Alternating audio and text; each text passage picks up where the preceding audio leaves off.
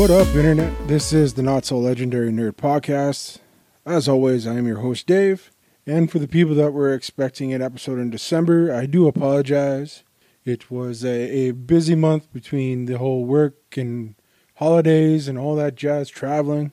But within my little nuggets of freedom to indulge in the nerdverse, I was able to catch a couple movies in December. And oh damn, there was a lot of movies that came out in December. As per usual, it just felt like there was a lot more than usual. I was able to catch 4 of them. And I just want to kind of talk about them, my thoughts, and just go from there. So the first one I was able to catch, which was Mortal Engines. I was kind of pumped for this movie. It looked really cool and everything like that. But it was cool. Like, I enjoyed it. The giant robot cities or mech cities or whatever you want to call them, running around, freaking killing each other and all that jazz. It was a cool concept. If I do recall, it was based off a book. I do have the Go-Go machine in front of me, but I'm not going to slow down. But it felt rushed.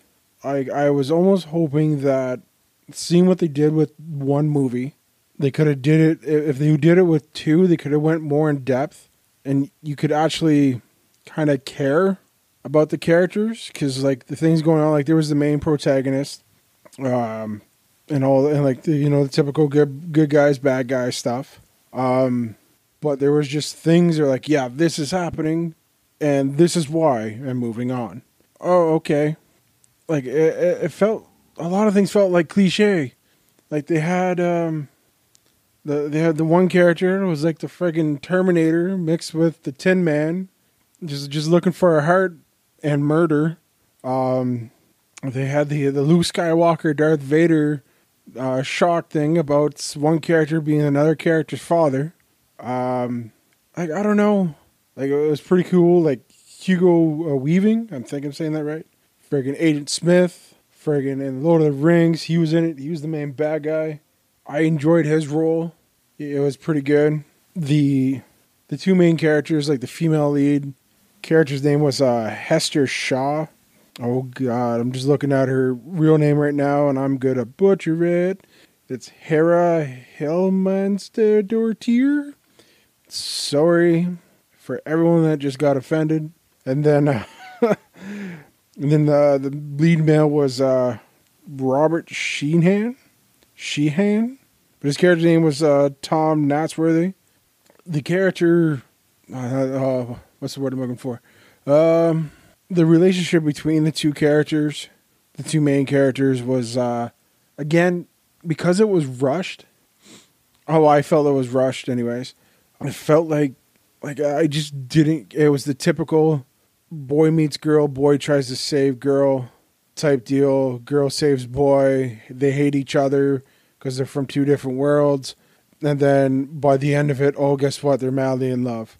It was just so quick. There was no real depth to care. Because I went into this movie and I was super pumped.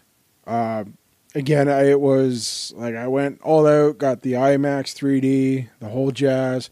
Because I figured it was going to be a cinematic beauty with a giant freaking cities, a.k.a. mech warriors that people live in. It was, I wasn't expecting the plot to pull away from that. Like, visually, it was freaking amazing.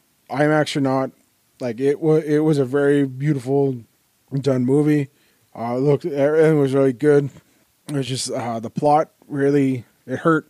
I left the movie. I'm like, that was really cool. But it's like, oh man, like I could have went and saw a different movie. It was one of those, like, this is the one of the top of my list. I'm like, this could have waited till like a cheap night for me. But on top of that, so that movie finished. It was done. And then out of nowhere, I realized that it was when I was standing in the cinema, and I noticed that within 15 minutes, another movie was going to start that I wanted to see. Because I wasn't fulfilled. I wanted my movie-going experience fulfilled that night. So I went and saw Spider-Man Into the Spider-Verse right after. And oh man, I was happy. Again, this was kind of the vice versa of how I went into Mortal Engines. Mortal Engines, I was super pumped going into it. And then just kind of missed the mark for me. Spider-Man Into the Spider-Verse, I'm going to go watch like a superhero cartoon movie. My initial response when I first saw this out, you know what? I'll wait till it's on like Netflix or a streaming thing, or I see it on Blu-ray for like $20. I'll pick it up then and watch it then. I am so glad that I went and saw that in theaters. The animations style that they did, it felt like I was watching a comic book, if that makes sense. The style of animation that they chose for that movie, there was a bunch of different styles, and I don't know the names of each one, because, I'm not that versed in the Spider-Verse animations. But it was very, very well done. I really liked it. It was very, again, for a comic book movie, it was very well done, animated-wise. Another cool thing was based off of Miles Morales. Miles Morales. He is another version of Spider-Man. I was pretty pumped that he was the main character for this movie, just because with the Amazing Spider-Man game that's out right now, you start tiptoeing into that world, and how and Miles becomes like a supporting character within the Amazing Spider-Man video game. I'm like, oh, that's cool. They're not ignoring it. They're introducing it. He's always it's always been like Peter Parker at the forefront when it comes to like all the MCU and like all the movies of the past that have been rebooted time and time again. It's always been Peter Parker, right? Like, how many times can Uncle Ben die? Like, come on. But like this time around, it was Miles. Like, Peter Parker's in it, and I won't explain how he's in it, because he's in it in a lot of different ways. But Miles was the main character. They had a lot of different villains, and because everyone's like, oh, the Spider-Verse, what's that? I'm like, and it tackles the Marvel comic books like multiverse. They did do like a comic run about it and all the different characters. And so like this movie kind of brought them all together, and it was really cool to see a bunch of them in the spotlight. Again, they had Spider-Gwen there. I don't mind spoiling it. She was Spider-Woman in the movie, but everyone knows, like, I only knew her as Spider-Gwen. Anytime that I saw that character in that costume, it was always Spider-Gwen. And in the movie, they dropped it like, oh yeah, I'm Spider-Woman. I'm like, ¿qué pasa? I'm like, sure, okay, let's go with that. And the one thing, again, nothing against the movie. It is what it is. But they left out one Spider-Verse character that wasn't in there, and I was upset, and that is Silk. In my mind, in my opinion, if I had to choose between Spider-Gwen and Silk, Silk's story is very, very cool, and it kind of it's in my eyes, in my mind, it trumps the Spider-Gwen story, because everyone loves Gwen Stacy. Gwen Stacy's been around for a very, very long time, and she's had different entrances into the Spider-Man universe, the comics, the movies, even the new movies. It's all done differently. But like Silk needs her time in the spotlight. Her story arcs, the way it is a lot more realer than like Spider-Gwen's. Like there's like, it's like if like Spider-Gwen's storyline could be like PG-13, Silk's would be like 14A. Again, still a thing, still can be like, she's the anti-hero in a lot of her stuff, which I think is more appealing than Spider-Gwen, because I don't know. It was to the point, Silk over Spider-Gwen. On a rant, not talking about the movies anymore, but we'll bring it back. If you have a chance to read Silk stuff, it's very, very cool. I have a feeling a strong, strong feeling that there's going to be more of this animation style, and more of like a sequel to the Spider-Verse movie. I really, really do. I think it did very well. It was very well received. So I hope they keep on running with it. And hopefully I get my silk. Just give me my silk. So, that was the one night. Then Christmas happened. Travel. Hang with the family. Drink some beers. You know, all the good stuff. So after, there was 2 other movies I wanted to go see. Well, there was like 4 or 5 other movies I wanted to go see. But once I got back from the Christmas break and had some downtime, I went and saw Bumblebee, the new Transformers movie. First impressions, it's Transformers on a giant ass screen. I'm happy. They definitely went a different way with this movie. It was more. It wasn't 2 hours of giant ass explosions and robots fighting robots.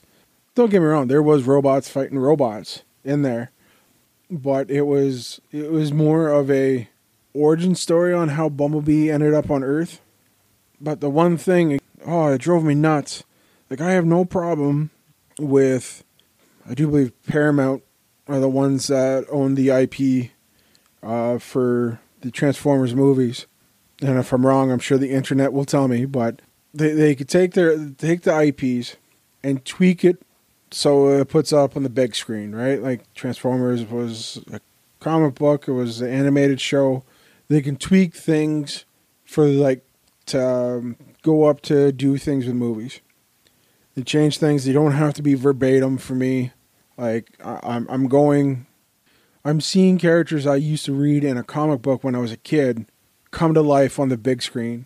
So I'm not overly like that's awesome. That's why you should be going to the movies, right? The thing that bothered me is that you look at Transformers: The Last Night, previous Transformers movie that came out, the last one Michael Bay directed. They had Bumblebee fighting with the Allies in World War II. Like, there was a cutback scene explaining how Bumblebee was this warrior badass, which he is. Sure, I'll give him that. But with this movie being a prequel of sorts, he shows up in 1987. I'm like, you missed the mark, Paramount. Like, what the hell? Like, again, you can change stuff for the movies so it can tell a story in 2.5 hours. If you're making a meta, or if you're making a universe, a cinematic universe, stick to your own damn universe. Like, are we hitting the reset button? We're doing the Transformers 2.0, even though Michael Bay produced it, so he's not completely out, so he must have a say in it. Michael Bay, yell at them. Don't yell for more explosions. Just make sure they don't steer away from your shit so everything lines up. It was pretty cool to actually see the Transformers in their original forms, I guess. Again, Bumblebee was an actual bug, like Volkswagen Beetle. Like the Decepticons were actually Decepticons. The Autobots, you don't actually see too many of the original characters in this movie.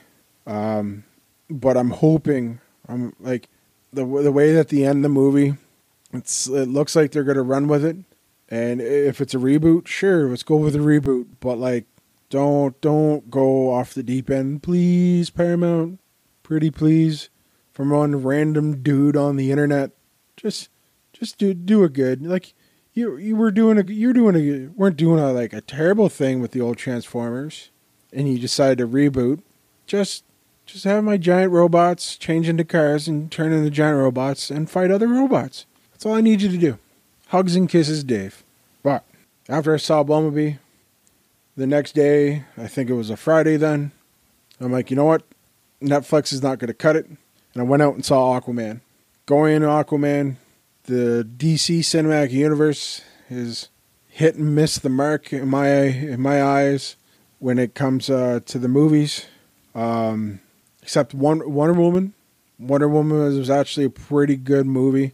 I very much enjoyed it. I think it's like the only DC movie in this current universe that they're building that I actually went and saw more than once. And I'm very pumped for the second one that's coming out. I do believe it's coming out in 2019. But like Aquaman, like Warner Brothers and the DC Comics are, this is how they're doing movies. They're hitting the mark. Because like right now, like Wonder Woman was hugely successful, and like Aquaman is like right behind it. Jason Momoa freaking killed it. I was worried that they were going to go in and try to ride on Momoa's popularity, kind of like how like the Dwayne Johnson effect. Dwayne Johnson's in it. It's going to be awesome. Let him promote it. Let him do his thing. It's going to do great. Which again, a lot of Dwayne Johnson movies are pretty decent. Don't get me wrong. I am a fan of Fast and Furious. But I was worried that DC was just going to, yeah, Jason Momoa was Aquaman. Let's run with it. And sure, everything else would be gravy. But no, like it was, especially for a movie that was about 95% CGI. CGI was very well done. I had some friends tell me that they weren't going to see it because of the color contrast and the coloring that they choose for underwater is completely off. It's too bright. Well, they explain it in the movie. There's a reason why those scenes you saw in the credits were like that. So go see the damn movie. It's a good movie. Hugs and kisses, Dave. But yeah, like such a good movie. Like I was invested by the end of that movie. Like I was like, oh man, I want to see what happens next. And in hindsight, it was the traditional King Arthur story. Arthur. If you don't know what I'm laughing about, go watch the damn movie. But it was very well done, and it was done differently enough that it felt refreshing, even though it was in the ocean. Oh, refreshing puns. Oh man, I'm tired. It's all good. But definitely, if the DC universe, if this is the route that they're going, then friggin' turn the dial to 11 and just keep on going, running with it. Like the last two solo movies that they did was very well done, and Aquaman, pretty damn cool for a character that's always been dubbed like, so you talk to fish, huh? All right, you can sit at the table.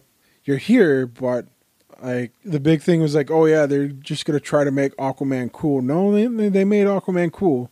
It was pretty good. Now there was a couple movies I didn't get to see, because again there was a shit ton of movies came out in December. The one that I'm upset that I missed was Ralph Breaks the Internet. It was the sequel to Wreck-It Ralph with Sarah Silverman and John C. Reilly.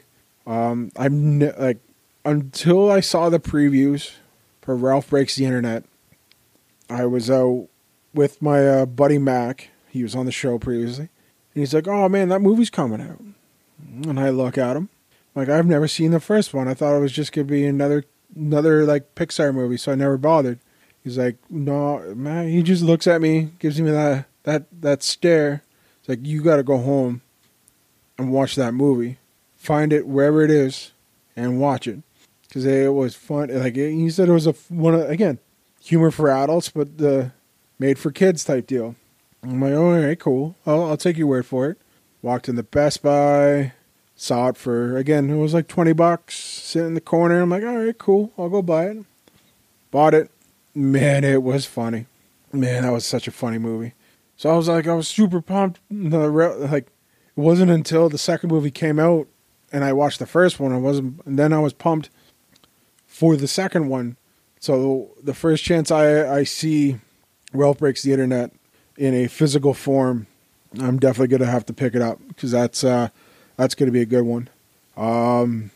Another one that I wanted to see, but I felt that it wasn't going to be a cinema experience. Like, I could watch it at home on TV and still get fulfilled the same way. Holmes and Watson, the new Will Ferrell, John C. Reilly movie. Friggin' John C. Reilly, friggin' had a pretty good December. So yeah, it was their comedic duo of the Sherlock Holmes, Dr. Watson thing. Just if Talladega Nights, Step Brothers has set the precedence on how they do comedy, I'm sure I'm going to have to wear an adult diaper because I'll end up peeing myself laughing.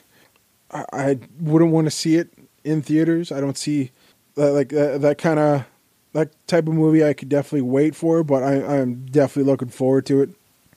I can't think of any other movies that I wanted to see in December and I didn't get to. If there was other movies that I didn't mention, by all means, freaking let me know. I'll definitely have to check them out. But other than that, thanks for sticking around and listening. If you like what you're hearing, rate it wherever you're listening to. Like iTunes, Google Play, or wherever you're doing it. Rate it, share it, tell your friends. It'll be really appreciated for me. Again, we got the Twitter and Facebook going. If you just look for the Not So Legendary Nerd Podcast, it should pop up. I don't see why it wouldn't. Anytime I post a new episode up on the website, Twitter and Facebook, the pages get updated within like a couple of minutes. And then probably within an hour as the things get loaded up to Google Play and iTunes, they'll be there.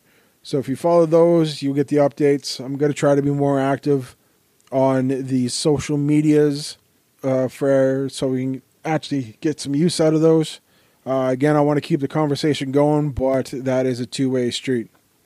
But if you wanted to know anything else, the links, the Creative Commons stuff that goes on the podcast, you can just go to notsolegendary.ca, and the website there will have everything you need. But without further ado, I shall catch you in another time.